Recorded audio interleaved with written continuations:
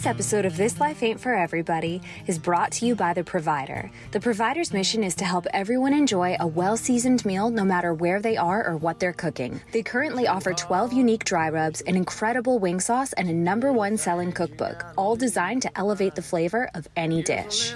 Their rubs come in airtight containers that keep them fresh and flavorful for a long time. And unlike other rubs that can be overpowering or too salty, The Provider's rubs strike the perfect balance of flavors. The cookbook, co-written by hunting enthusiasts Chad Belding and Chad Mendez, is a work of art with incredible photos by Tom Rastashin and stories of people hunting and providing. It's so beautiful you'll want to sit down and appreciate every single page. It's packed with recipes and designed specifically for wild game and domestic meats, making it the perfect addition to any cook's arsenal. Head over to theproviderlife.com. With new additions every week, the website is a treasure trove of free cooking tutorials, provider tips, and unique recipes that will help you take your culinary skills to the next level. Whether you're a seasoned pro or just getting started in the kitchen, The Provider has something for everyone. This episode of This Life Ain't For Everybody is also brought to you by Oakley. Guys, let's be real. The world is your playground and you need the right gear to conquer it. That's why you need a pair of Oakley sunglasses. With Oakley, you'll have the clarity, protection, and style you need to take on any adventure. Oakley's commitment to quality, innovation, and authenticity means you can trust your eyes are in good hands. Head over to Oakley.com to find your perfect pair. All right, welcome back. SSS, Zero Strength and Speed, our second podcast. We got one under our belt, which my wife loved to give me a bad time about our first inaugural. You know, she's like, you probably don't need to say both those things. So, you know, I had to get one under the belt. So now we're ready to go. This is number 2.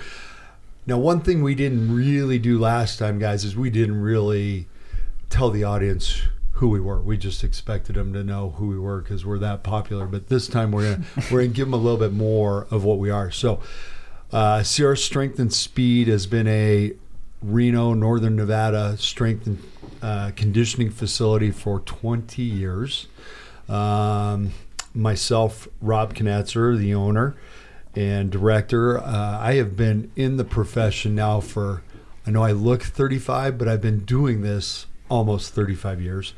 Luckily, we're just on radio, so they can't see me. So my background is I'm an athletic trainer. I've been doing that 30 years and then became a strength and conditioning coach. And that's getting darn close to 30 years there too. So it's been a lifelong thing. So when people are like, well, who do you guys and what do you know? We get to the reason we're going to explain who we are a little bit more today is so that they know that we have been around the area for a while and we know what we're talking about in certain realms. So that's me. There are 4 of us today, so we've got one newbie on board for round 2, but I'm going to make him go last. So, Jake, you went first last time. So, Blake, give us a little bit more about who you are besides being hairless. I mean, like I was explaining to you guys this morning, 27 and bald is a memorable characteristic. I'm the only guy I know so far, so that's why I say it that way. Right. So people remember me that way.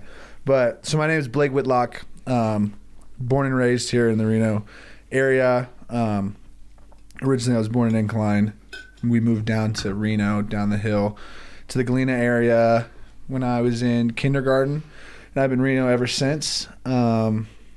I grew up on the south end of town, played every sport down there, played at Washoe Little League, SYFL on the Grizzlies, Demonte Ranch Youth Basketball League. Went to Pine Middle School, then Galena High School. Played, sports all the way through, wrestling, football, which ended up being my main sport. A little bit of baseball, a little bit of track and field. Just very active, ultimately, playing sports. I'm one of 6 kids in my family, so grew up in a very, very active, athletic, sports-driven family. So, my mom likes to say I was a week old. I was at my first high school football game, watching my brothers. So, been around it forever. So, ultimately, after Galena High, I went to community college at Saddleback College down in Southern Orange County, Mission Viejo. Spent 2 years there playing football before ultimately walking on at Boise State in 2016.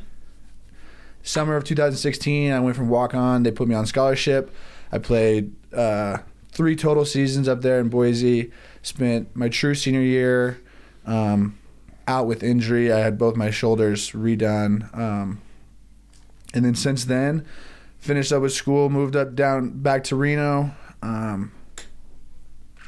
Been working for my dad's painting company really since 2019 when I moved back, and I've been in with Rob at Sierra Strength working in a working capacity for about a year and a half now. I'd say year and a half. Yep. But ultimately, I'm a longtime product of Sierra Strength and Speed. I started in Sierra Strength and Speed when I was probably 12 years old. I don't even know how we started coming in there. I don't know if it was because my little brother, it was my dad that started coming in. Yeah. So yeah, my dad started coming in, and then ultimately I was one of the little gremlins that I get to work with now. So like Kyle Bateson was my coach. I'll never forget Kyle, a great dude.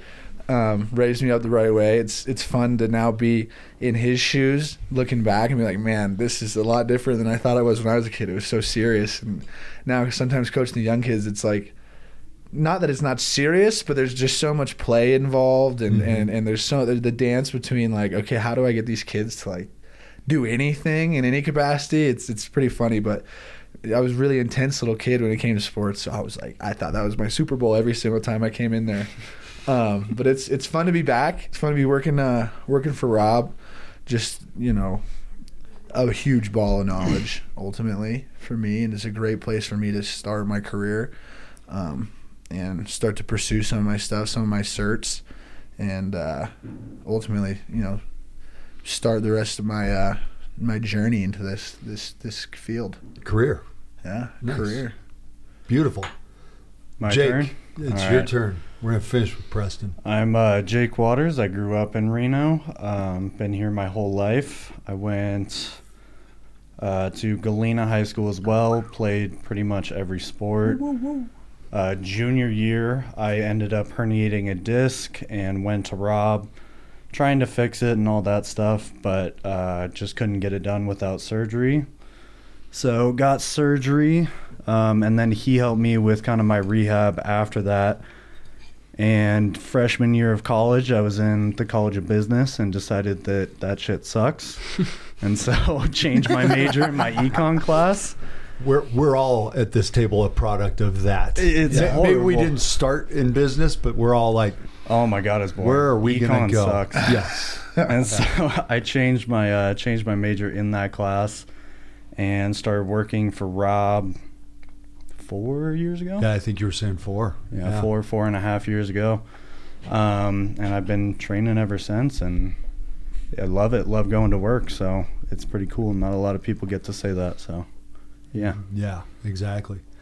All right. And Preston. Let's go. Preston's our young guy. He's the main event. He's the newbie. So we brought him in for strictly comedic. Help us connect with the youth. Yes, yeah, exactly. Sweet. That's for our young group. I'm glad that's Preston. What I'm here for. My name is Preston Cushing. I grew up in the Bay Area. I am a student at UNR right now, studying kinesiology. I'm finishing up my 3rd year here. I've been in Reno for about 2 years. I didn't come up freshman year because of COVID and all that. Everything was online. Yeah, big boo. But yeah, I've been in Reno for about 2 years now. I first met Rob and got into contact with him through my older sister, and she's 7 years older than me. She also went to UNR, and she was good friends with Nikki, who was a trainer with Rob. Mm-hmm. So that's how I got connected, and I did my fair share. I interned for Rob for God knows however long. Almost a year. Yeah. Close to a year. Yeah. Are you salty or something? No. Where's his money? Pay my man. It was a long year of no money, no income. Oh, but yeah. Hang on, we might be removing one person.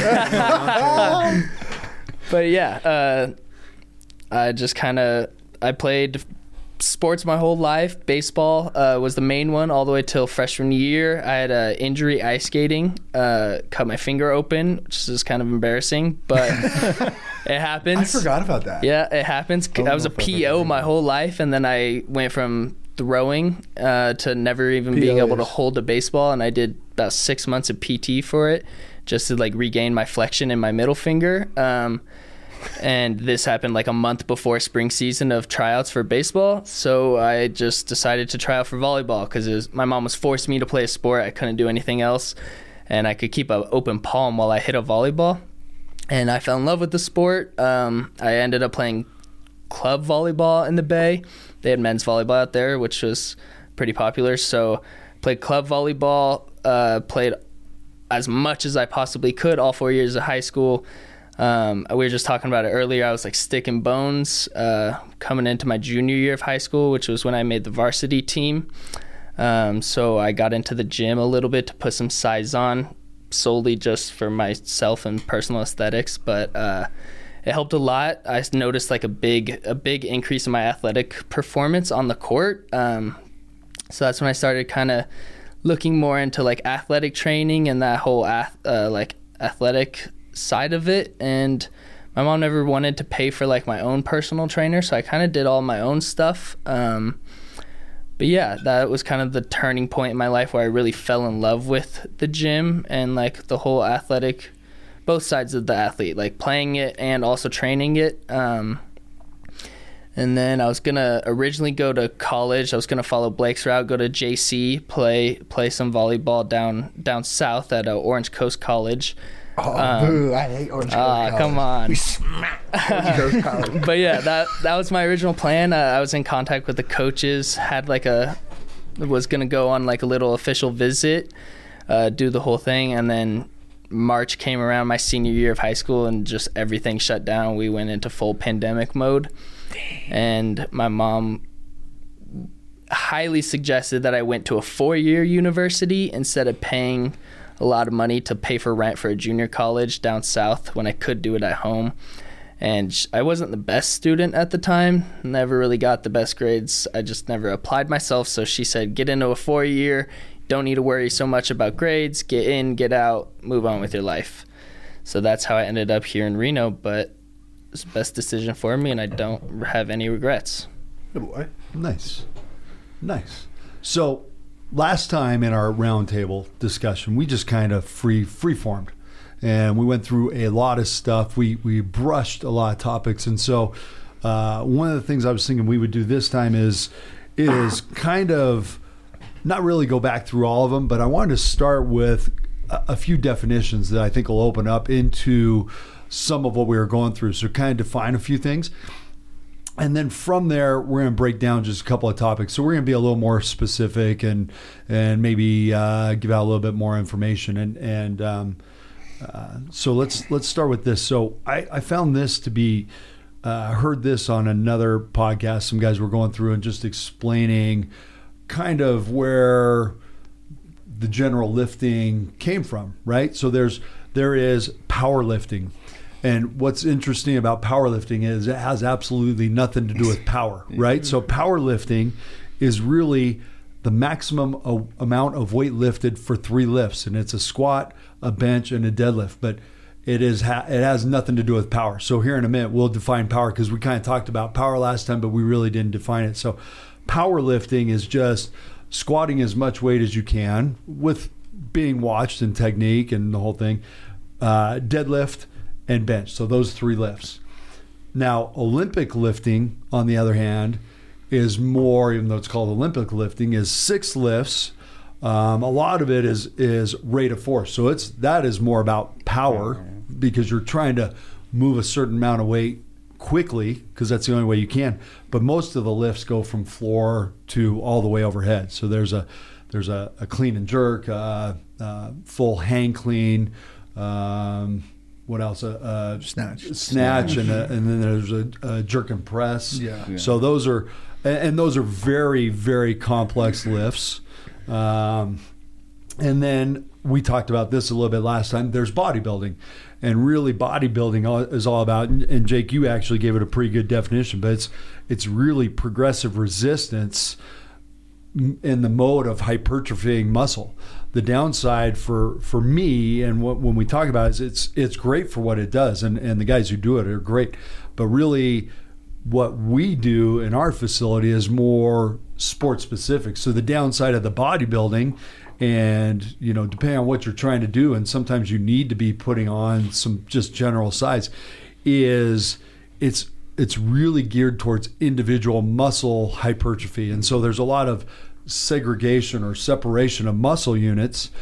And the reason I say it's not very applicable for our athletes is they're all about flow, right? So our athletes, it's all about how they move and putting it all together, not just here's your bicep and here's your tricep and here's your deltoid. It's how do those muscles work in conjunction or coordination with each other.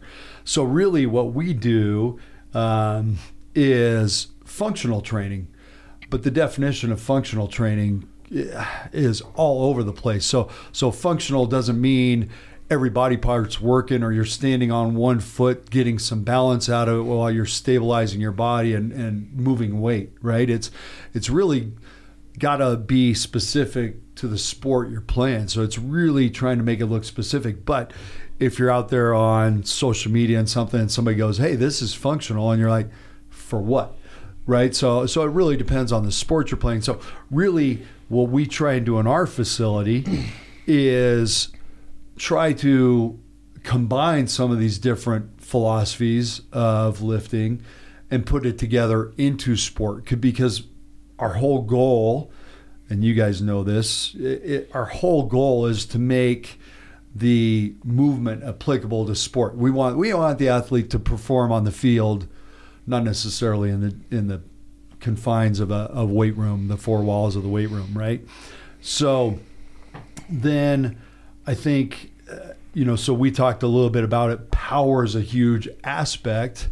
And power, I said, basically last time I said it's strength times speed, which it is. But if you really break down power, it's the amount of work done divided by time, right? And then work is typically measured in a watt. And so work is force over distance divided by velocity. So it gets very physics oriented and technical. And then from there, it's your force is how much mass you move and times acceleration, right? So again, we're looking at how much weight you're moving, how fast you move. And the reason I wanted to define that, Blake, is because last time you brought up a sprinter, and why that's applicable in sprinting is because it's the amount of mass, their body weight, and how quickly they're moving it, right, is powerful. And the faster they move that weight, their weight doesn't change. The faster they move their weight, the more power they create, the more forceful that athlete is. And a lot of times in athletics, that's what's going to win is the person who produces the most power or torque in that setting. Okay, so what I wanted to do next is I wanted to kind of talk about athletic development. Okay, so I wanted to say let's get into developing an athlete, and there's a lot of different areas that we're looking at, right? But let's just talk about that a little bit in our first part here.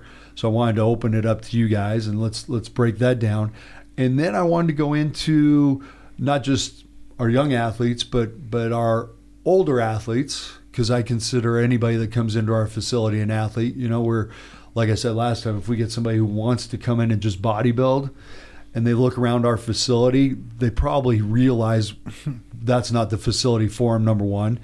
Number two, it's really not our genre, right? So most of us are going, we might want to ship you somewhere else. We'll give you a referral. So let's talk about athletic development, and then let's get into how we work with our general population or older clientele and make it more of a athletic development kind of sitting. Okay? Yeah. Who wants to start? I'm throwing it to you guys first. What do you want to know? Do you want like a I'll start. What overtime breakdown? You get your individual that comes in and wants to play football. What are you going to look at, and how are we going to proceed? You start with assessments, like looking at how they move, speed, needs analysis of like what their sport needs, their position. And then if you find they're lacking in one of those areas, you generally start with that. If they're lacking in all of them, you start by building a base, and then you can take it step by step from there. Okay. Go for it, Blake. So for me, I think it's really important to get a little info on like I need a goal. Like what's your, do you just want to just play football, be on the team and like, you know, get some playing time, or do you want to like become one of the better players? Like what like where's your head at if you're coming in here?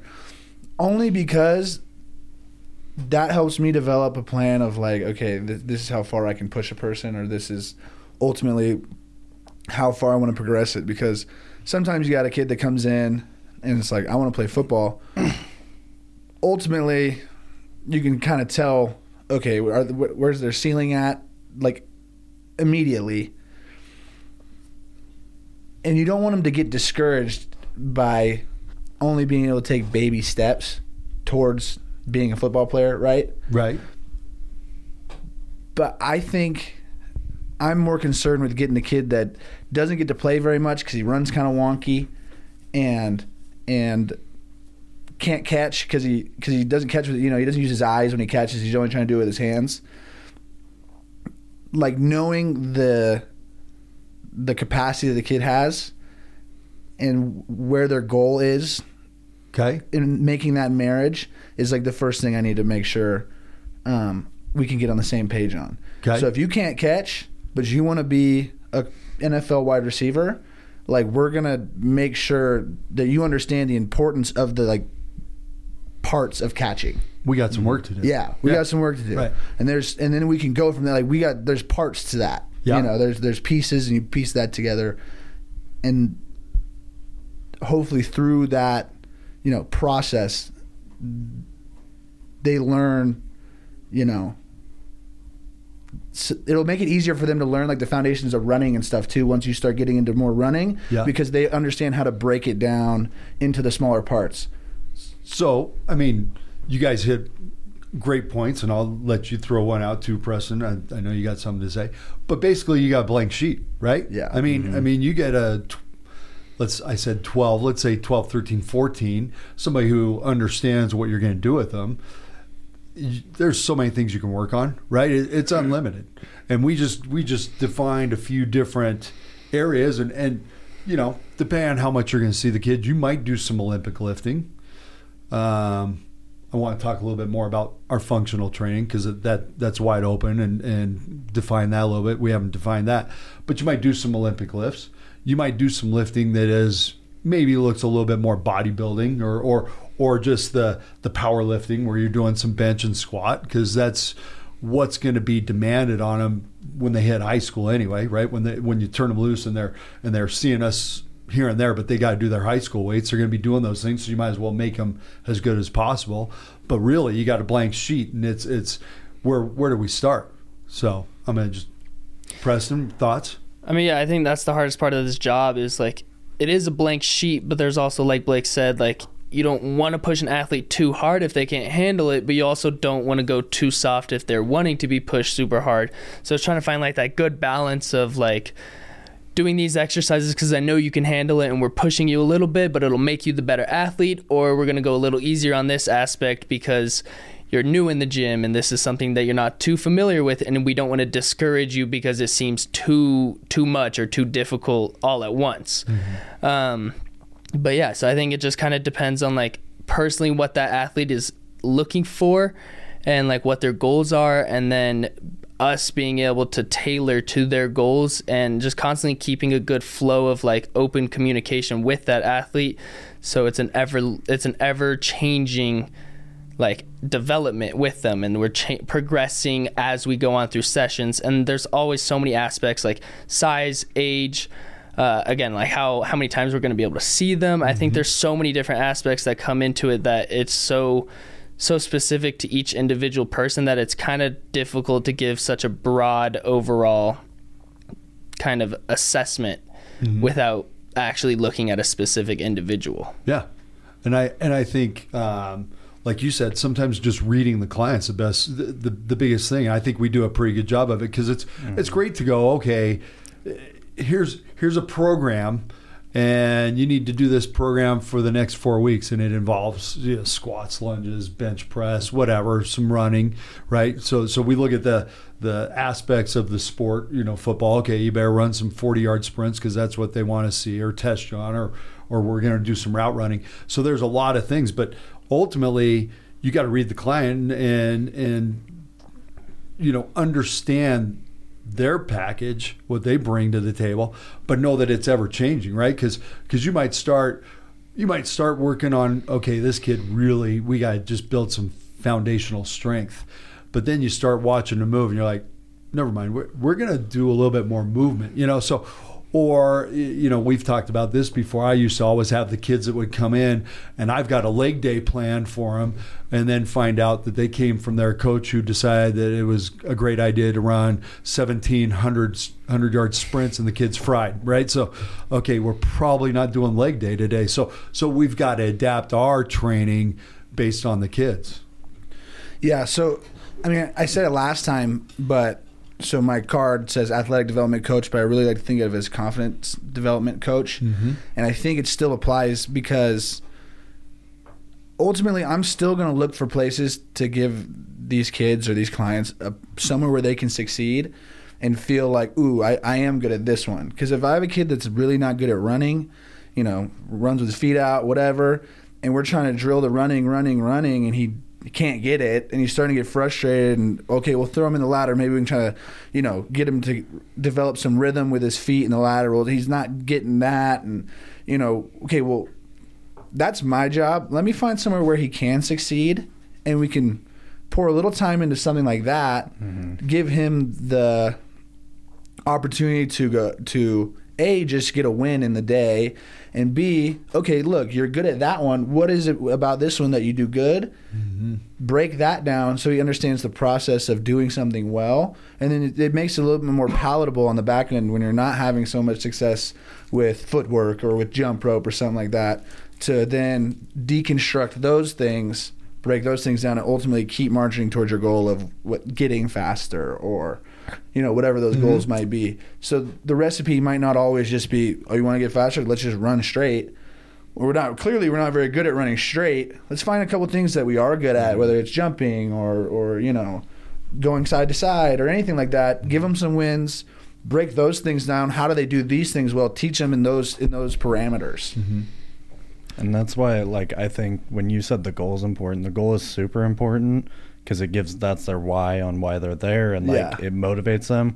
But also, so many times kids will be like, my goal is to bench 150 pounds, and you look at them and you're like, but you can't run 20 feet without not moving your arms, and you're like, we should probably work on other things. So you can't just take what they want into account. Sometimes you have to almost force them into the right lane to become a better athlete too. Mm-hmm. But the goal is still super important. I agree on that point. And everybody that comes has strengths and weaknesses, right? So I was, go, hey, you're already really good at the lifting part, right? So let's bring these areas up a little bit and make the running a little bit better, and see if we can marriage these two to make a better athlete, right? So ultimately, to me, I tell you guys all the time, we're in a volleyball facility, but I tell the volleyball guys all the time, we're in an athletic development facility. So whether they play volleyball now, and like Preston, I was baseball, moved on to volleyball, that happens all the time. So whether they're volleyball now and softball later, or running track, we're trying to make them a better athlete, well-rounded, able to do everything a little bit better, bring up those weaknesses to where they're not so visible weakness when they do something. And what is one thing that you talk to any high-level coach of any sport, anything, coaches want coachable athletes, and if we can be a somewhat of a vessel and just helping athletes along and becoming more coachable, because when you go into sport and you do have to specialize in a sport, so volleyball, you have to specialize in your swing when you jump and spike. I know nothing about that, but at the same time, I can help foster those principles of being coachable in there. And I think ultimately, if you want to break it down, athletic development, are we talking necessarily just about skill set and output at like physically, or are we talking about the complete athlete, which is, you know, a heavy percentage comes from between the ears?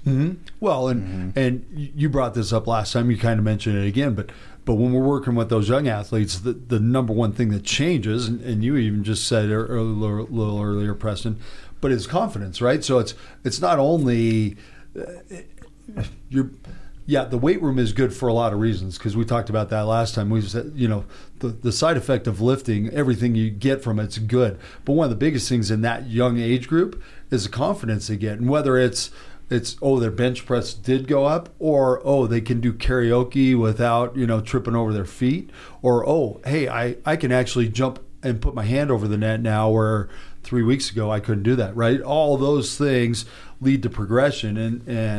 And I think the other thing that you were just kicking on is we're the strength coach kind of building these kids, but we're building that base and giving them the fundamentals so that the skill coach can teach them how to hit the ball at the net, right? We're not trying to do that, but it's like, hey, here's how you move your feet, here's how you set up, here's how you use your body to jump higher, and then he's going to apply some skills to it that we may not be doing, but hopefully we're doing all the prep work that leads up to that, you know, actual outcome of hitting the ball right over the net. We're not really teaching the skill set. We're just teaching all the prep work that leads up to that skill set. Yeah, and like, what was it? Was it Monday? I had to get on those baseball boys, and they're what? Those guys are 16 to 18, right? 16, 17. Yeah. So they can handle it. They should be, if they're coming in to see us, you know, in that group setting. They should, you know, that age. Yeah, they should be taking it at a relative level of serious. And I was having a really hard time just because effort was bad, habits were really bad, and ultimately, one thing that I do know is bad habits will murder your career. And as athletic development coach, it is my job to make sure that those habits are clean, so that when they go into all the other aspects, when they got to, you know, when you get to a high level of athletics, there's so much that goes into it, right? There's, you know, especially at the college level, you got school and you got to manage your diet and all that kind of stuff. That's still the athlete. When they leave the facility, they're still the athlete. Hopefully, you want them looking at themselves that way, or they're going to be capped at a level of, you know, athletic output. But building an athlete or athletic development, I really think is the whole entire lifestyle. And when you're in the gym, that's when it feels like the moment where you're being the athlete. But like we talked about last time with the confidence, all that kind of stuff that starts to seep out into your other aspects of your life, that you're still the athlete out there. You're still the athlete, you know, in the kitchen, when you go to sleep, you're still the athlete. So the principles that we establish in the gym, hopefully, if we're doing it right, will create the athlete in all aspects of their life. Yeah. Well, big time habits. I think it kind of all circles back to, like, again, what their goal is. And especially, like, we see a lot of youth athletes, and like, youth athletes is a difficult age, like especially middle school and like before you really get to high school or like the upper level of high school, because parents definitely play a role in like what sports you're playing, how active you are, what you're doing, because I mean, it's good, like they should be. You should be forcing your not forcing, but like encouraging children to participate in athletic activities. Like, it's healthy. Developing that like motor skills and your motor development is huge, and it dips into all aspects of your life, not just physical ability. And so I think it's hard at the age that we see to really hone in on like, hey, this is important and it matters. And like you said, when you're going to sleep, when you're eating breakfast, when you're in class, like you're still that athlete. But some of the girls necessarily, or some of the, like the baseball kids, or just anyone that we see, sometimes maybe they don't see that because maybe being an athlete isn't exactly what they want. And there's like a turning page in like through puberty, and like you hit your teens and like you're in high school and you're like, okay, this is seriously what I want to do. When I go to college, like I want to be the student athlete. And that's when that like page flips over and they're like, yeah, I need to eat right. Like what I eat for breakfast every morning matters. How much I need 8 hours of sleep every night. That matters. Like stuff like that then becomes noticeable, and they think about all aspects of their life revolving around being this athlete. And I think a lot of the people that we see, or at least a lot of the clients that I see and the athletes that I see specifically for volleyball, aren't necessarily at that point yet, besides the older ones. And it's difficult to like not stress it, and like it's difficult to see it on the outside and have been that athlete that turned that page, but it was too late for me to do that, and regret that I started so late, and that I didn't want to go to college for volleyball till I was a junior, or like my end of my junior year. My grades were already in the garbage. Like I couldn't do anything at that point. And so it's difficult to see the athletes now and see the potential that I see in such young athletes, and not like them not have the drive or the will or the want to. But again, it all comes down to them, and it's their choice. It's their life. You can only do so much as a coach and only encourage so much, but that's what we need to do. Yeah, and I was going to say, I think we get 50-50, right? You get some kids, like I had one dad not that long ago, he brought his son in, and he's like, he's the one who kept hammering me, when are we going to start? When are we going to start? And then you get some who the parents are driving it, right? Oh, I mean, I had one girl tell me, my mom just does this to get under my skin. Oh, yeah, that's what I see. But that's what I see all the time. Like half of the girls, when we do the classes for volleyball, like the volleyball practice, and they come back for our classes, half of them are just there because their parents just wanted to check the extra box that adds them into SSS with practice. Yeah, but and that's where sometimes, and you guys are dealing with the volleyball girls right now more than I am, but I've been there. But that's where a really good coach can flip some of those kids, right? I mean, let's say it's 50-50 that's coming in. You're not going to get 100%. You're just not, no, right? Never. There's just some kids are at the end of their maybe athletic career. But again, like you said, hopefully we're giving them some lifestyle things that they take out of there forever, because the habits that they're learning with us or with the volleyball coaches, it's all good stuff. You know, nobody in there is giving him bad information or bad habit kind of things. Everything that we're doing is for the positive in terms of pushing those kids forward, right? So hopefully you flip some of those kids who are on the borderline, and then hopefully some of those kids end up being like you guys, where you're like, hey, not just because they're sitting in a business class and going, this shit sucks, but hopefully they're like, hey, you know what, this is what I want to do, because of Blake and the way he turned me around, and I was kind of like, I don't know, and he was, it was good to go in. So sometimes you can flip those kids, and we all have our days where you're like, okay, what the frick, today is not working. I can't. You're watching your watch, going, oh my God, it's been 3 minutes. It felt like 30. So we all have those days, but a lot of times you can flip the script with some of those kids and really get them to buy in or figure out what they want to do, and maybe they just end up going, hey, I'm not so much into volleyball, but I really like the training stuff that's going on, and I feel, I'm digging this. I want to just train for whatever. Yeah, and I think that's part of the value we provide, is establishing a benchmark for success for any given population that we have. Like, whether we share it with them or not, like the volleyball girls, we know that we want to take that 50% of girls that hate it and get that to 66%. Mm-hmm. We want to get to 2/3 of them enjoy at least the fitness process. We don't even have to share that information with them, but we know we have a benchmark. Okay, we know we're not going to turn a ton of these girls into Division I caliber volleyball players. Right. But is that necessarily the goal, our benchmark for success anyway? No. And not that we're lowering the ceiling to, hit expectations more often, right, but it's being realistic, and it's like what really is our job. Yeah.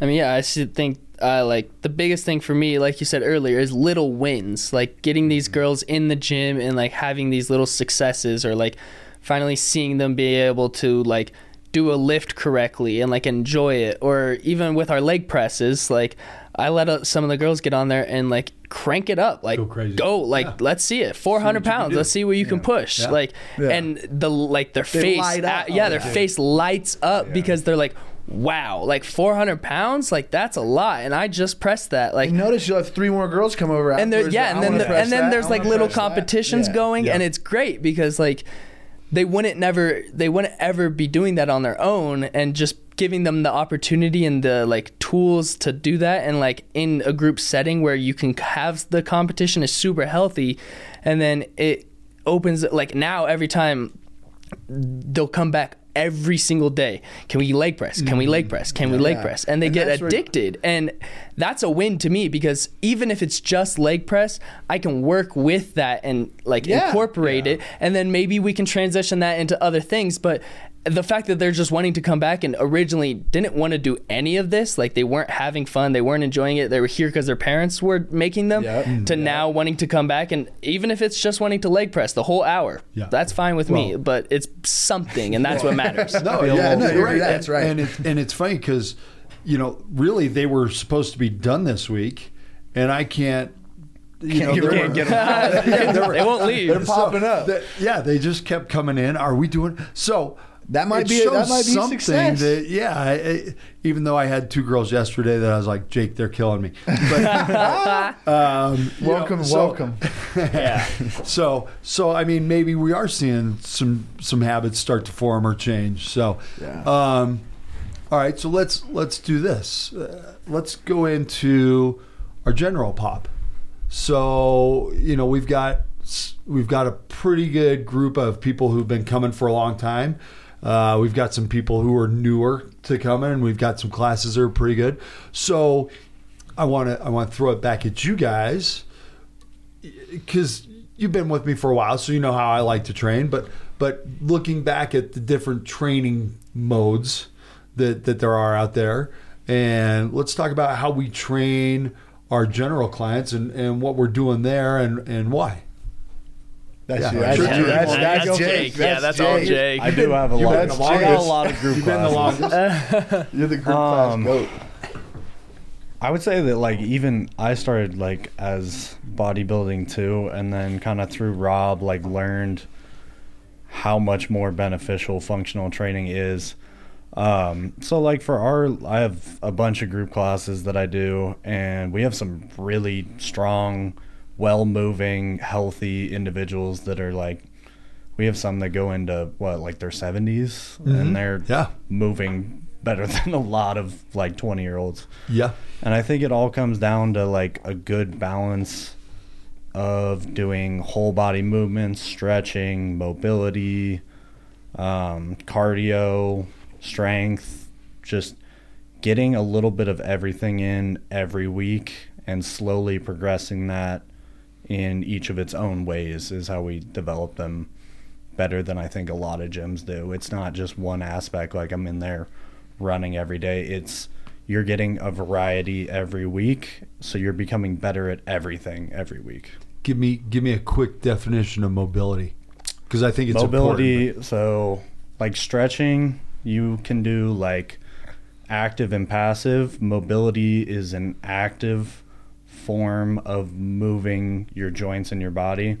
So like hip mobility would be you're actively using a muscle to open your joint either into external or internal or flexion. All these different ways that joint can move, you're using your muscles to actively open that range of motion.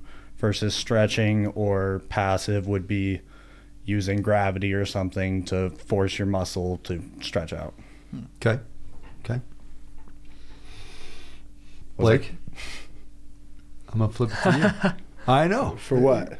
Freeform. Let's go. What? You freeform. For what part? What do you want me to? For the adults. Well, what I was going to do is I was going to ask. I was actually had some of your buddies come in, and you've done a couple of classes. So what are they looking for, and what are you trying to give them at say 25, 30 that is different?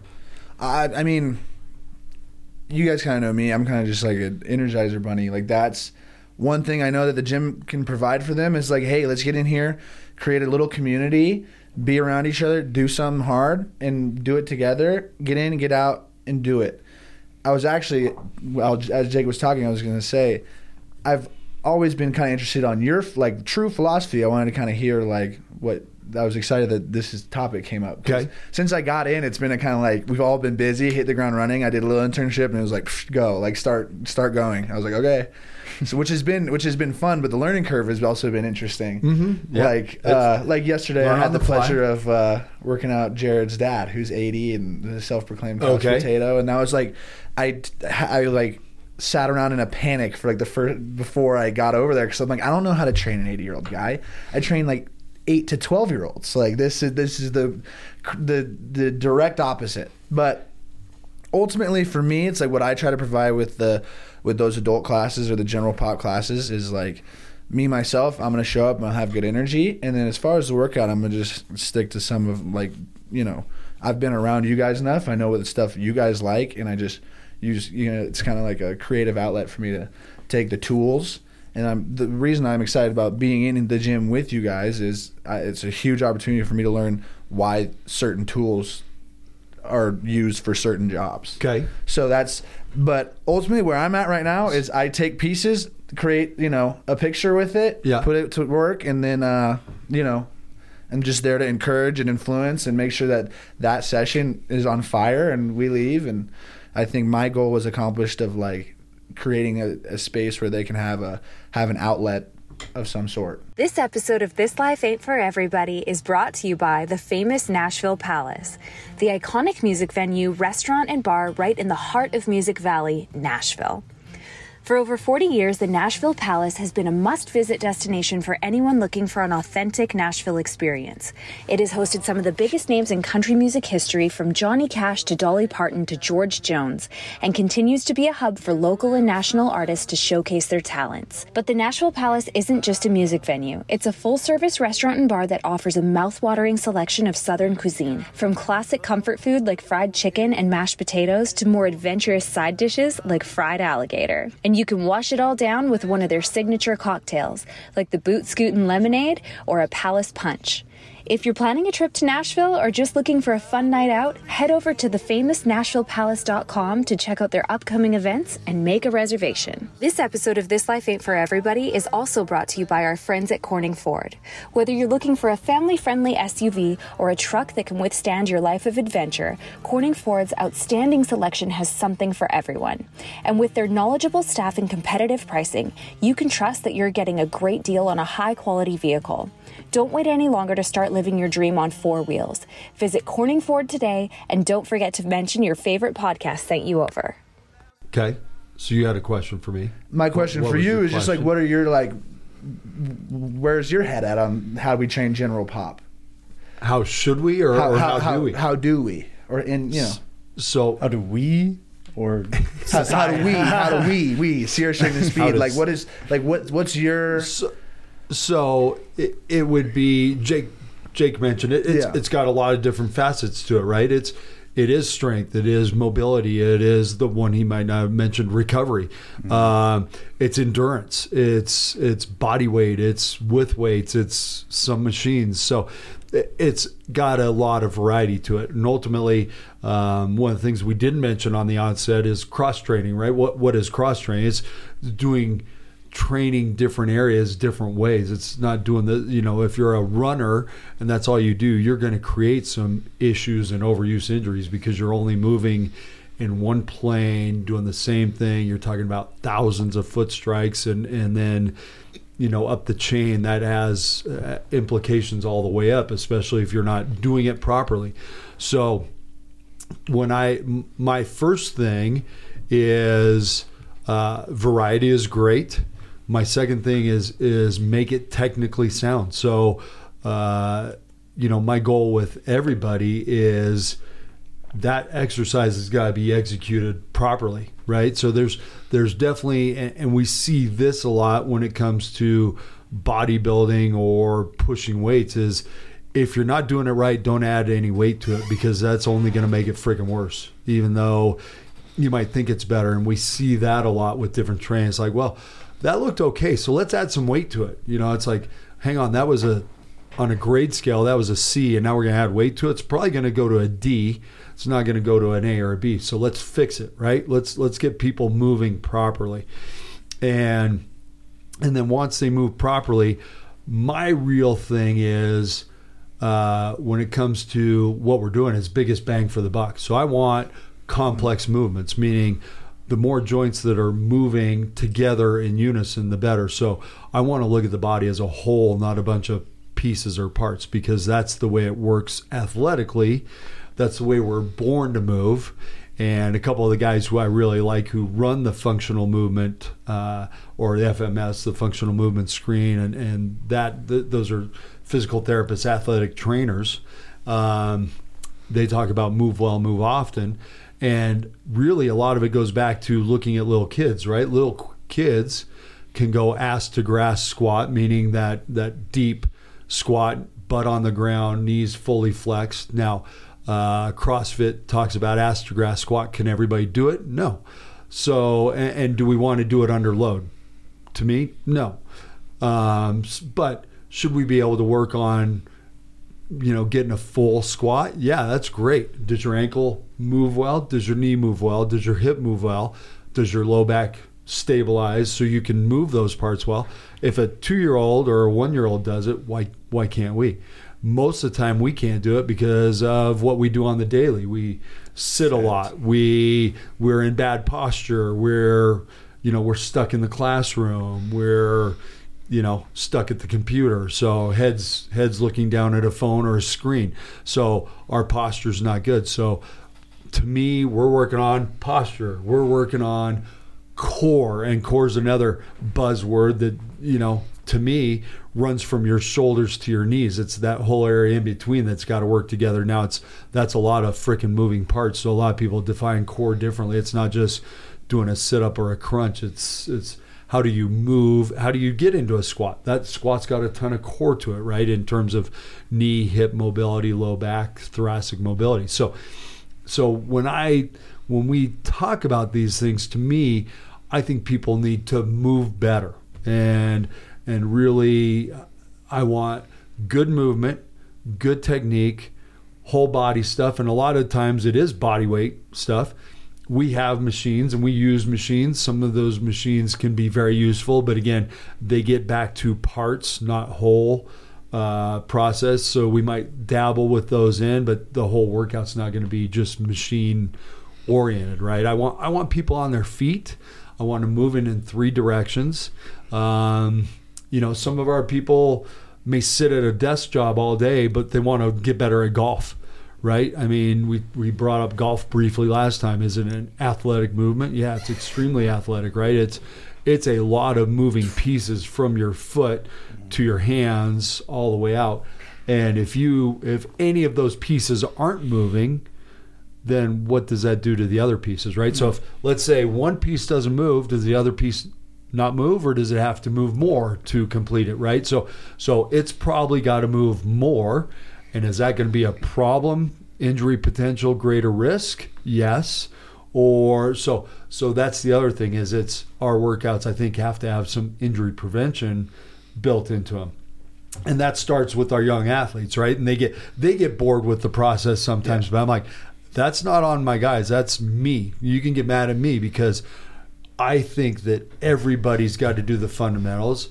And I tell the kids all the time, go to a baseball game early and watch what the outfielders do in preparation for their game. Now, half the game is just standing in one place, right? I mean, baseball, different than volleyball, where you're moving quite a bit. Some of those outfielders are standing a whole lot, and then all of a sudden there's a rocket hit to them and they take off full freaking speed in a direction, and they've got to be able to do it. So they go through a great warm-up pregame and get ready. The other thing I was going to throw at you guys, I actually should open it up here, but I used to hated working track. And then when I got into our business and really noticed that most of our athletes needed movement and speed work, I went back and looked at a lot of those track workouts. And the reason I hated working track is because what we talked about last time, I loved working football.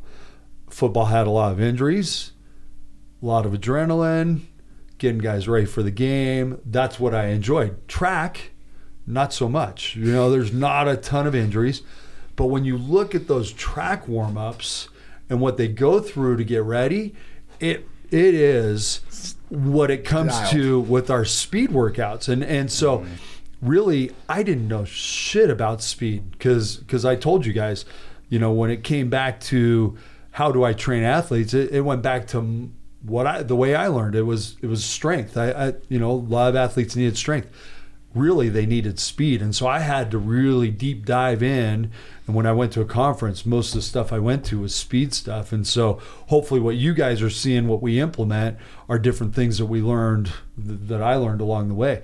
But the track workouts are great to learn how to move your body and get better. And so we incorporate some of that warm-up stuff with our general population, my age group, for injury prevention. Yeah, I thought you were 35. I look 35, Jake. I'm so old. Do I. I look 35. I'm 27. What a joke. Yeah. So, look like you had a thing or two. You had things. So I actually have one question real fast to piggyback on you, or maybe push it further even. Like, how important do you feel the role of do you need to play the role of educator for our general pop, in the way of not just I'm going to provide you with just these workouts, but let me give you a little nugget on why we do things this way, or is that the purpose of this, the podcast? Is that no? I think because I love the education. We hit it last time. I think education is job one, and whether it is with our kids or our adults. And like you said earlier, Blake, it's the whole philosophy when you come in the door, right? So I mean, for the most part, I think you pull out a Red Bull every once in a while. Or no? Every once in a while. Yeah. Every day? Yeah, what? I don't know what once in a while means. That's in the bottom of your car. I'm up from 4:30 to 10:30 at night, dude. Come on, you got this. No. I'm exhausted. I take 300 milligrams right to the exactly, dude. I take a pre-workout to the face. Sorry I brought that up. Leave that shit in your car. I was going to say, we lead by example, right? So Jake comes in and he's doing some foam rolling, doing some thoracic mobility. Drinking a Red Bull. I said leave that in the car. Usually what we're eating is pretty good. We're working out. We're not just in there going, hey, you should work out, but I'm not going to do it. So yeah, education definitely. And that's the one thing that's really cool about the fitness world is really a lot of this stuff has happened in the last 20 years. I mean, it's a huge change in what's going on in fitness, and there's some good studies out there kind of backing up what we've been doing, that was just, hey, I think I'm seeing changes here, or anecdotal stuff. Now we're seeing, hey, Rob, this doesn't work. Here's what they're showing. And so that's why I try and meet with you guys every so often is to get some feedback from you guys, not just go, hey, this is how we do it, period, end of story, because we've changed a lot in 20 years, the way I started with where I'm at now. I think philosophy and some of those principles are still there, but I think the way we implement them has changed a lot because, you guys are going to school and learning some stuff, or you follow somebody who maybe is more into the powerlifting, but they bring some good tools to what they do, and so we're trying to, okay, hey, that really does work on the strength side. So we got a few football players. Let's try that out with them. Yeah. So I think for us, I like how Blake, you always go back to we're confidence builders. That's what we do. And I also think a big aspect of our job is quality of life. I think that's what we do. We improve quality of life, whether that's for the athlete or just the general population, like our adult classes that come in. Our whole goal is to move better, live better, prevent injuries. Overall, just quality of life should improve. And I've noticed that the biggest thing with going to the gym and getting in and exercising was playing sports. I had really bad shoulder problems, really bad knee problems. I slipped a disc in my back last year. You helped me out, Rob. It's preventing these injuries or overcoming these injuries and just improving my overall quality of life, getting stronger. just being a college student, like moving couches with my roommates has become the easiest thing ever. They're light now. Like they used shit you have to do on the daily. Right? Yeah. I mean, that's a normal thing as a college student to move couches. 40 couches, dude. Yeah, we do. You have a small beer dye stadium. Stadium with all the couches. But like now, just like everything in life has just become such an improvement, and just like it's so much easier. It's better. It's more enjoyable. Just getting in the gym, and I feel so accomplished, and like the discipline that it takes, even like the ice baths that we talk about, like that's, yeah, sure, there are so many great benefits for being in that ice bath. I think the number one biggest thing is just discipline. To be able to sit in that uncomfortable water that is painful and willingly do that is the biggest discipline action ever. And it correlates to everything. I mean, working a job is discipline. You might hate your job. It might be the worst job ever, but you need money. Like, you need to survive, and that's discipline. Just being able to get it done, know that you got it done, feel accomplished that you got it done, and then do the things that you want to improve your life and just like move forward. It's all discipline. I think that's where our job, and that's what I love the most about our job, is I see that we can help other people do that, and that's the biggest thing that's helped me since I started working out.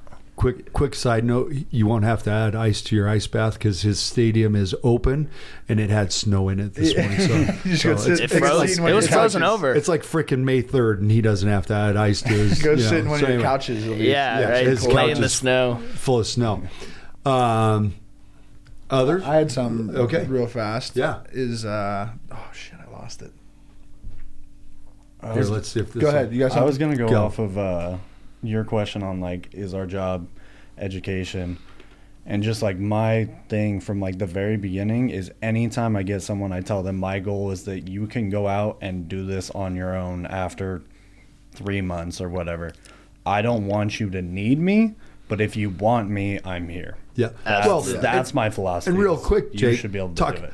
Talk about your dad and your mom, because they've been really consistent over the last little bit. So you probably, nice job of getting them in, right? Yeah. But they've been really consistent. So what's your thought with them? Because I had one other thing I was going to throw out. But what's your... What do you mean specifically? In terms of, how did you get them to come in? And then how did you get them to be, right? It took me about 3.5 years to get him in. Totally. I started working with him 4 years ago. I told him like 3 months in, I was like, come work out with me. Like, won't charge you guys. You guys just need to move. And the whole time, like, they kept telling me, they're like, no, I'm going to be embarrassed. Like, I don't want you to see me, like, not being able to, like, do all this stuff. Or, like, I used to be so much better. I was like, I don't care. I train people that are freaking 20 years older than you. Like, and I can get you better.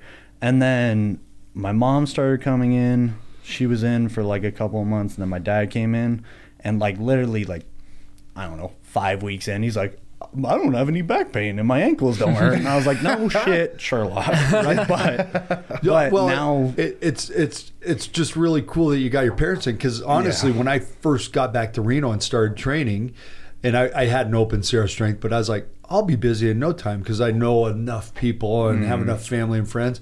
Fuck, none of them came, right? It was, it's terrible, man. It was all people that were joining at the gym, and they're like, hey, none of my family and friends wanted to listen to me. I'm like, all right, whatever. So, I just golf clap that you got your parents in, made it happen. But they're consistent, because, and that was the one thing I was hoping you would say is I know your dad and mom both move better and feel better. 100%. And the one thing that, I know I look 35, but I'm 54. So, and you guys probably didn't know that. I know you guys thought I was 35. I'm 54.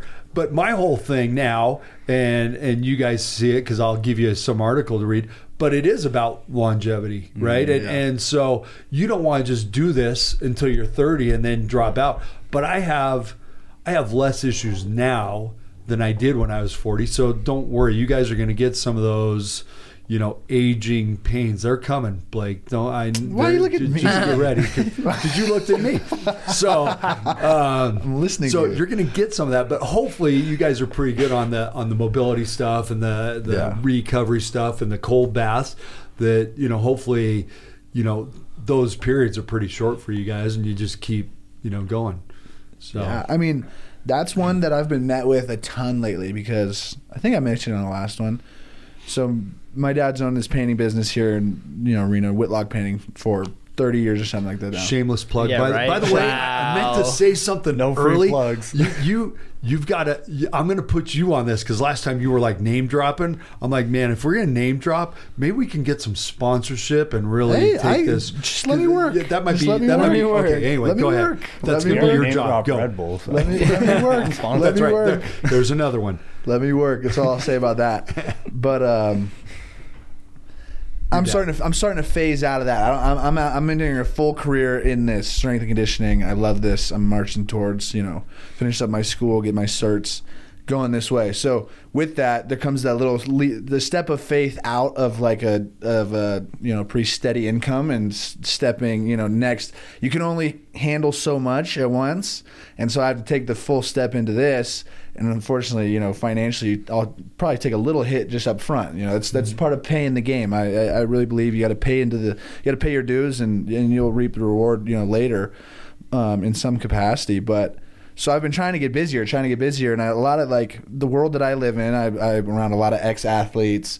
Like, that's kind of my network. Ex-athletes, mid-20s, maybe a little older, maybe a little younger, but the one thing I've been getting met with all the time now is like, oh, my knees are too far gone, there's nothing we can do, or oh, my back is too far gone, there's nothing I can do, it's shot, there's nothing, I'm just too late. Like, and it's just that's been very frustrating for me to endure. It's like, because you're going to tell me that your knees are too far gone, but you're going to continue doing the same exact shit you've been doing, and with no result. And I'm like, I'm trying to tell you, I'm not going to put you through the same ass shit that's making your knees hurt. Yep. Come to me and we'll find you. I'm not even telling you I know what it is yet, right? But come into our gym and we'll find a way through that. May shock your system a little bit, because you think that you aesthetically look good or you feel healthy, but man, you can't get rid of this knee pain.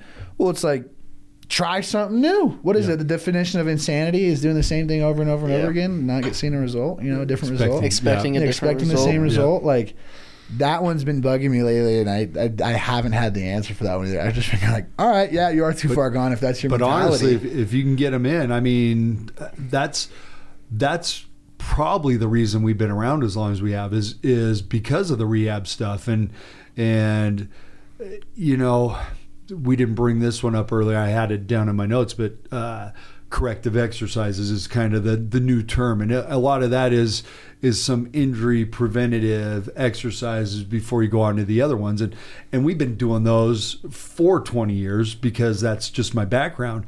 And you guys have seen some of those when you guys were doing it. And now you're providing that for people, and it's a big buzzword. But we've been doing injury prevention forever, and there isn't one person that comes in our facility that doesn't have an issue. If they're 20 or older, or even 17 or older, they've had an issue, and if you can fix that issue or at least change that issue for them, that's going to change their athletic, how they are and how they feel. If you've got a foot that's somewhat bad, I'm like, you can't be 100%. Let's get that foot moving better, and just think of how much better you're going to move, how much better you're going to feel. It's going to make you want to do the other things or whatever you've been avoiding because of the foot. So it's just changing those things, getting them back to being able to do certain things in their lifestyle is huge. Yeah, it's just there's nothing worse than seeing somebody give up on skiing or whatever just because they're like, oh, I'm too far gone, I can't do it. And you're like, man, have you really tried everything? Have you really tried everything? Right. And I'm not just telling that so you guys can come in and pay us or whatever. I just really think that I've been around the block a little bit, and I have a pretty good network here in town. I kind of know what people do places, and a lot of people don't do the functional side of things like we do in our gym. I just genuinely think that, and I think that it yields results. So that's what's been hard for me, because you can't, you can only lead a horse to water. You can't make him drink. So, I mean, I think I'll say it again, and I'll preach it, but it's quality of life, and like fixing that foot so that person can go skiing, and or helping that knee so then they can snowboard and not just be in so much pain is just such a quality of life. And like the opportunity, even if you're not going to take it, but just the opportunity to do all of these things and be healthy enough to versus like being limited. Yeah, exactly. It's freedom. And even if you don't take up those options and like don't take up the opportunities, just mentally knowing that you can and that you're fit enough and healthy enough to do that is huge. It's like maintaining good credit. Absolutely. Yeah. I'll use it maybe a couple times in my life, but like I have it, and it makes me feel confident. You can go do stuff. That's a bragging right. But like Jake said earlier, like I don't want you to come in to see me the rest of your life. Like, you don't education wise, like I want to be able to give you all the knowledge that you need, all of the exercises, all of the, hey, if this happens, like this is going to help, like so-and-so, like I want to be able to give you all the tools possible for you to be able to move on and do this on your own in a couple months or in a year or however long it takes. And like, even like training athletes, like it's good to always kind of change it up a little bit, but at the same time, like you're going to do a lot of repeating things training athletes, but it works. Like it's the secret sauce. It'll always work, and it has always worked.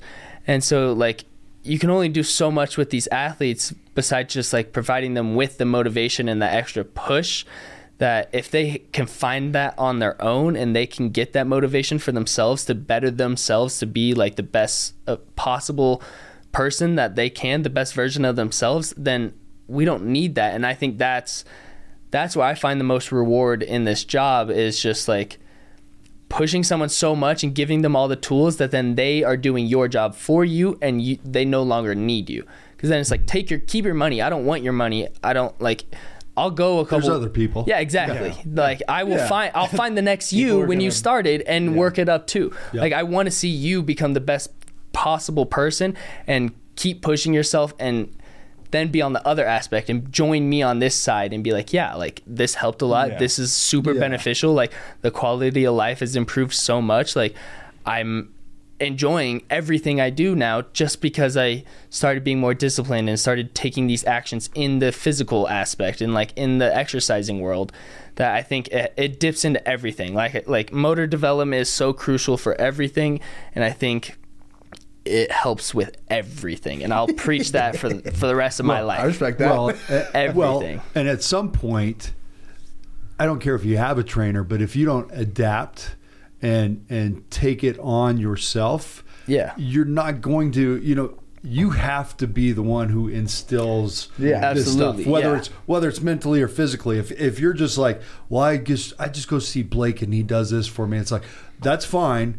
But at some point, if you really want to get to that next level, you're the one who's got to be the one who goes, I go to bed at this time and I get up at this time. Yeah. Here's my blueprint of the day. Well, and it's everything, like food, sleep, like all of it. It should just be like, I mean, it's everyone's individual, like everyone's different, and it's all their own opinions and thoughts. But like, I want to be walking, I want to be running, I want to be jumping for as long as I possibly can in my life.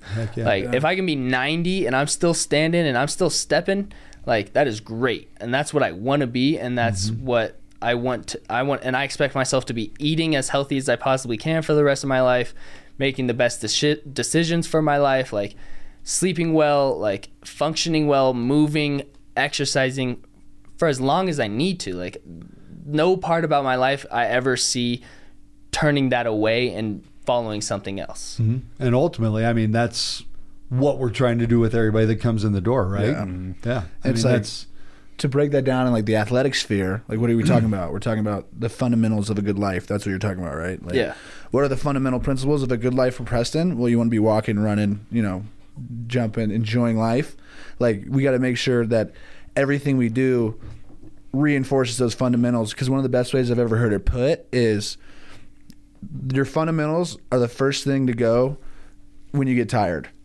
if you don't have good fundamentals. If you don't have good fundamentals, as things get hard, you go, to hell with that thing. I'm gonna just start doing all. I'm gonna just start taking the easy way out on whatever. Yeah. But if you have rock solid fundamentals, when you get tired, that's your default setting. And you have now a really sturdy platform to stand on, or a really nice foundation to build, anything on. That's in life. Things get hard in life. Everybody's got a story. We can all go there, but you got to establish those fundamentals, and that's what's cool about what we do. The gym's a great place to just even learn that. Learn that in the very least is I need good fundamentals in my squat or I can't get stronger because I have power leakage everywhere. Right. Well, and oddly enough too, starting in high school, bodybuilding taught me that fundamentals was everything.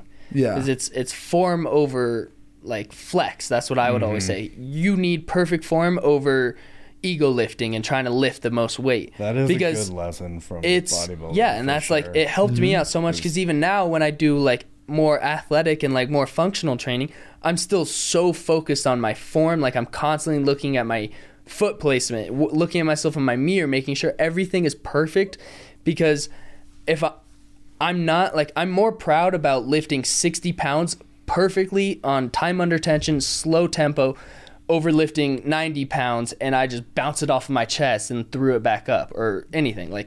For me, like you said, the function and being able to perform it perfectly and do that consistently is so much better than giving up those fundamentals and just balls to the wall. Hey, let's do it. I'm going to figure it out. I think taking a step back and be able to you can only fall back on strong fundamentals if they're strong. If they're not strong, you can't fall back on them. And then we start getting injuries, and then you're working backwards. We're not going forwards if we don't have the correct form or the correct fundamentals.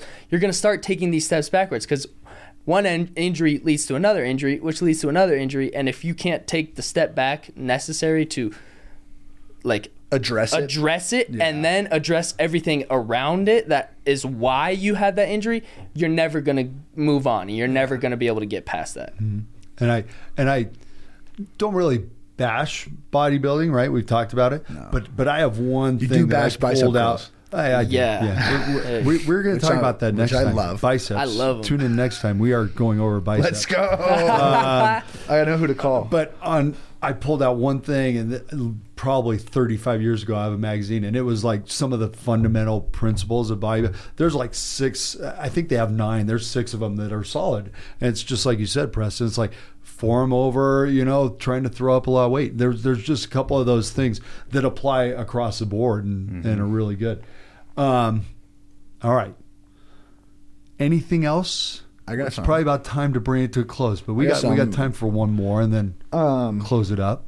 So, whether it's with our, adult population that wants to, be better at golf, or whether it's with our younger population that some of our younger athletes that want to be better basketball players or whatever. This question goes to you, Rob. When do we decide to start specializing anything? Balance for golf or, power for football or explosiveness. Is there a moment, or is it all kind of everything we're doing is pouring into that same glass of the athlete? So there's never a specialization point. I kind of want to also ask to bounce off of that same question, sort of, but where in, I guess, your life, or I don't know, just what's the point where you think training specifically for one sport is the best in athletes specific? If I'm a volleyball player, when do you think is the best? When is the time to go? When's the time to be hey, my training is going to also revolve specifically around volleyball. I'm going to be focused solely on a volleyball. Yeah, I am doing volleyball. Are you talking you, or are you talking a pro? Actually, I mean, just a pro even volleyball player. Say the girls that we see in some of the ones that could potentially go to the next level. Yep. Do you think it's beneficial now to start training that type, in the high school age, or do you still think overall function and mobility and overall wellness is still beneficial while they're honing the volleyball skills on the court. Because I see I feel like once you're at 17, also like a lot of these girls have been playing for 10 years. Right. So once you get to 17, 18, there's only so much volleyball you learn on the court. Right. I think the next Until step you hit up. the next level. Like you guys talked about that a lot last time about like the next levels from high school to football level and then to NFL, college. You can only really go there once you get there. Yeah. You know, you're capped where you're capped, but so you can go above that. So I'll go with yours first. Okay. And then you guys can chime in because I don't know that this is the right answer. But if I've got a 17-year-old volleyball player, let's say whatever, 17-year-old volleyball player, do I think she should only be doing volleyball? No, because I still think at her age group, she's going to break down. So she's got to have some good recovery built into her program. She's got to go through some just basic fundamentals of movement that may not be volleyball specific, and she's got to have some strengthening that may not be necessarily volleyball specific. So I think she's still got to see a pretty broad spectrum of training to stay on her game, and maybe when she hits, maybe with that person like 22, 23, 24, then maybe we can get specific. But again, I think, let me throw this example out. There was a lady, and it wasn't in our last Olympics. It was the one before. So she was at the top of her age. I want to say she was right at 40. Gymnast? No, swimmer. Okay. She hadn't been in the pool in 3 years, and she decided to come back, so she hit the pool. But when she came back, so if you look at, let's take gymnastics really quick. I don't think a young girl who's 12 needs to spend 12 hours a day practicing gymnastics. Okay. Now, the Russians and the Eastern Bloc countries did that really well and showed success with it, right? But I think you could take that same individual, if it turns out they're going to be really good, I think you could train them in 4 hours and do a bunch of other stuff, like maybe put them in the pool, go in a cold plunge, do some other, go skateboard for 30 minutes. I think you could do some other things around that sport where you don't have to do that deep dive in, and that's going to be the best product. So going back to that swimmer, she said when she went back to the pool for her, because I think she had a kid and did something else, so she was out of the Olympics for 4 years. So it had been like a 6-year cycle, and she decided she'd go back. She totally tweaked her training. I think she was only in the pool 2 hours a day. You look at most athletes when they're going for that swimming thing, they're in the pool 8-10 hours, right? So she was doing some yoga, she was doing some Pilates. So she, on the mental side, and I throw this one out to people who have run marathons before, I'm like, you know what it takes to run a marathon? I don't think you need to be on the road 130 miles a week to get there again. You've done it. So you know what it feels like at mile 18 and mile 20 and mile 22. You know that. Now, let's not put in 130 or 140 miles a week on the road. Let's taper that back. Let's get in the pool. Let's get on the bike. Let's do some other things. So when you hit that race, you are ready to freaking go. You're at 95. You're going to be the best racer you've ever been because you're at 95%. You're not coming into that race at 75% going, holy shit, I hope I get to mile 18 and then I can just coast the rest of the way. Make sense? Yeah, definitely. I agree. And I think even I haven't played volleyball, actually played volleyball in 5 months, and I just went and played in an open gym last night, and I feel the bounciest I've ever been. I feel like my hand-eye coordination is pristine. Right. I feel great. It goes back to one of the things I think we kind of brought up last time, but one of my guys who worked with me, and now he works just high-level basketball, Mike Atkinson. Mike. Shameless plug. I'll see if he'll throw in some money. Mike. We got to talk about the ball attachment next time, too. Oh, yeah. Shameless plug. But Mike, we would see it every year. We'd test the guys before they went to season for basketball. These are high school kids. Test them again at the end. Most of those kids are losing 3-4 inches in their vert, right? Because of overuse. And I'm like, okay, we could train these kids different. Now, we didn't get to see them a lot during the season because it's basketball. Hardly any lifting, hardly any recovery, hardly any prevention. Now, their court time is less, but when you look at those kids who are playing basketball every night, their conditioning is dropping off too. So again, we can do it better, and some of the pro teams do a really good job of it. So I would say, again, it goes back to how we're training that whole thing. How we're looking at the whole picture. There's a big picture, and we've got to do a bunch of things. And one of the reasons Mike left why am I forgetting it now? Knicks? No, the big ones? No, the G League. G League. I was going to say GBA. the G League is because it really wasn't. He was saying it really wasn't developmental for the next level because their eating practices, their sleeping practices, their travel practices, everything they did was bad. And he's like, how are we going to get them better for the next level when we don't do this and we don't do this and we don't do this? And you just want them to play basketball. But it takes a lot of it takes the foundation and the principles that we talked about earlier to get better all the way around. So do you think then, because we've kind of talked about this in the gym before, like we notice in the younger athletes, movement is like the biggest thing that they lack. And like we get them doing the strength training, and we know it's beneficial, like still getting them stronger helps a lot, and always injury. But some of the girls we see don't know their left foot to their right hand. Like they're just all over the place. And so I guess my question is, like, when you get to that older age, like let's say 17, 18, so we're talking junior, senior in high school that are wanting to play at the next level, do you think backing off of necessarily playing, like, we'll just use volleyball for example, that's all I ever know, volleyball is my world. You're good. So do you think backing off of volleyball, like, because they're playing in tournaments almost every week, every other week, and still practicing 3 days out of the week.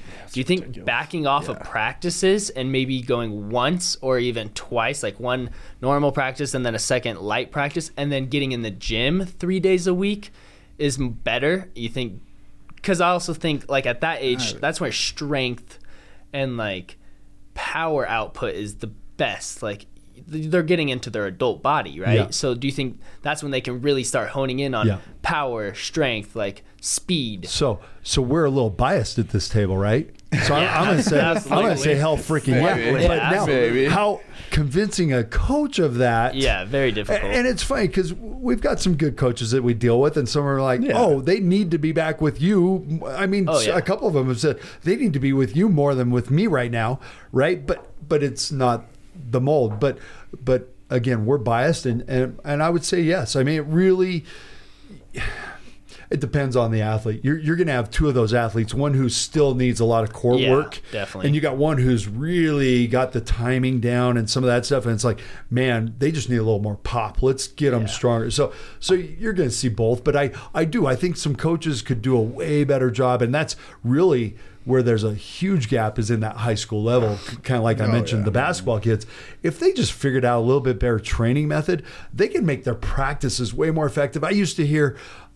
I'll throw this out really quick and then I'll answer your question. I remember when they did baseball all-stars, little guys, and you'll remember this. Yeah. They were going to practice 4 hours a day. I'm like, what are you going to do with a 12-year-old for 4 hours a day? I'm like, I can do that practice in an hour and 20 minutes. Kids are going to be happier, probably going to come back to practice the next day ready to fucking go, right? I mean, it's like the college practice now, where they crank up the music and it's got, hey, 10-minute stations, go. And you got 10 freaking minutes to get your shit in, and we're rotating, and that's cool stuff because those practices used to be 3 hours. I'm like, okay, how good is that guy at the 3 hour mark? Now, I know they've got to get ready for that because with all the timeouts in college football these days, there's going to be a lot of standing around. They got to have endurance to stand around and then be ready to turn it on for 3 hours. But you look at some of those practices and you're like, really, you're gonna run them. You want to run, your conditioning involves a 110-yard sprint. Okay, my guess is at the end of that 110-yard sprint, they might be hitting 80% of max.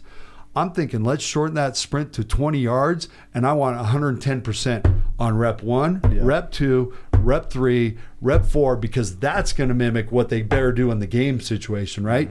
That 20-second run is 4 seconds. 4 seconds is the amount of the length of the play, and they better be going 100% from whistle to whistle, not, oh, I want to see how long you can go for 12 seconds, and, oh, you're at 80%. Guess what? The more you train at 80%, the more likely you are to be 80%, right? Yeah.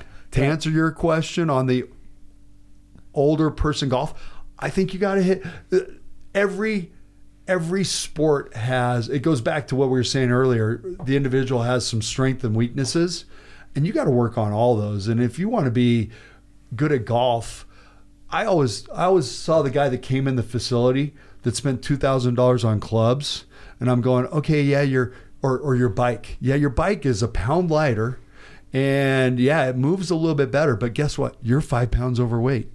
And so maybe rather than spending $2,000 on that bike, maybe you could spend $1,000 with us, and now you're 4 pounds lighter. And guess what? Who cares what your bike weighs? Because you just dropped 300% more weight than buying that really expensive bike. I guarantee you might do a little bit better in your event, So I don't know if that. No, hopefully that right. answers your question. Yeah, completely. And I just want to touch on what you and Preston were just talking about. I think it boils all the way back down to what we were talking about in the beginning with education. Like, if these athletes understand that once you just make the decision that you're a volleyball player now, you're a volleyball player 24 hours of the day. Yeah. So if you're tired of being on the court so much and you're getting bored, well, find another way to steal some reps in the classroom, get back with us and work on your body. Ultimately, though, once you make the decision, your world shrinks into the size of that volleyball. Like, that's all you're doing. So the best ones find a way to make that applicable in everything they do, and it makes it easier, and they get the most return. Like, and that's what I've noticed. It goes back to the individual, right? So maybe they aren't seeking us out there going, my squat sucks, I got to do more, So they're owning it. So time off the court could be super valuable to their volleyball potential, even if they got some things they need to tighten up on the court. There's avenues outside the court. We got video. We got you learn how to watch film. It'll change your life. It'll change your life if you learn how to watch film. Yeah. Change the whole course of your career. And you're not taking any physical reps. Like, we used to sit there and eat lunch and just, we had nowhere else to be, click through and watch my feet. Oh, God, my feet were horrible all week. And then you go watch the game. I had bad feet in the game. And you're like, well, I got to get better feet. So then, okay, now I know what to work on. But at the same time, I wasn't just out there running around with bad feet and having somebody go, your feet are bad, fix it. Your feet are bad, fix it. I took a time off. I had my, shoulder iced up, sitting there eating lunch, and I was still getting better. So, as their coach, it's up to us to kind of, hey, explain to them, show them that side of sports too, and that's where you see a huge step I've seen in a ton of young guys coming into college or whatever. Yeah, and they understand the process of that. Like, it's not all banging heads all the time. Yeah, you'll take the next step. So, Jake, it's all the small things. Yeah, that's what it comes down details. to. Diamonds. That's in the what details. that's what makes the difference for sure. And like in form and everything, if you're doing one thing wrong, you're losing that much power, that much strength, that much speed. So just, if you're going to do it right. Yeah, exactly. Diamonds are in the details. Do the little things. Yep. So, all right. So here's how we're going to do this. So thank you for listening. Session number 2, not our inaugural. All right, this is number 2. I didn't even thank Dos. That's right. I didn't even thank Chad at the beginning. So thank you, Chad Belding and This Life Ain't for Everybody. Thank you, Chad. And his Banded Brands, which if you do anything outdoors, that's the place to go. So thank you, Chad, again for opening this up. Now, what I'd like to do to make it a little bit more interactive is if you have questions, our next podcast we'll do a little Q&A. So if you have any questions, and I'm putting Jake on this. Go, Jake. Where can they find us? They can find us on Facebook at Sierra Strength and Speed. It's spelled with an ampersand, not written out and then on Instagram at just Sierra Strength. Yes. And our website is sierrastrength.com. So check us out. If you know us personally, text us. If you want to, do it some other way, go on Instagram, hit us up, give us some Q&As. We're happy to answer. We're going to talk some biceps next time. Also had somebody who asked a nutrition question, maybe ACL, but those are all big, long, crazy topics. You want to bring in my sister for biceps? You want? We can. Can we do some curls in here while we're doing it? Yeah, are we videoing in here while we? I'll take pictures. Okay. Who knows what we'll do next time? The lighting's good. We'll bring some bands. All right. Shirtless or who sleeveless? knows what we're not let's do it sleeveless. Sleeveless. Yeah. And then polar plunge after. Okay. Well, I don't know if the weather's good. I don't know if the tub's going to be cold. It's starting to heat up outside. All right. Thank you for joining us. We are Sierra Strength and Speed. Check us out and check out Banded Brands. Thank you, Chad Belding. See you.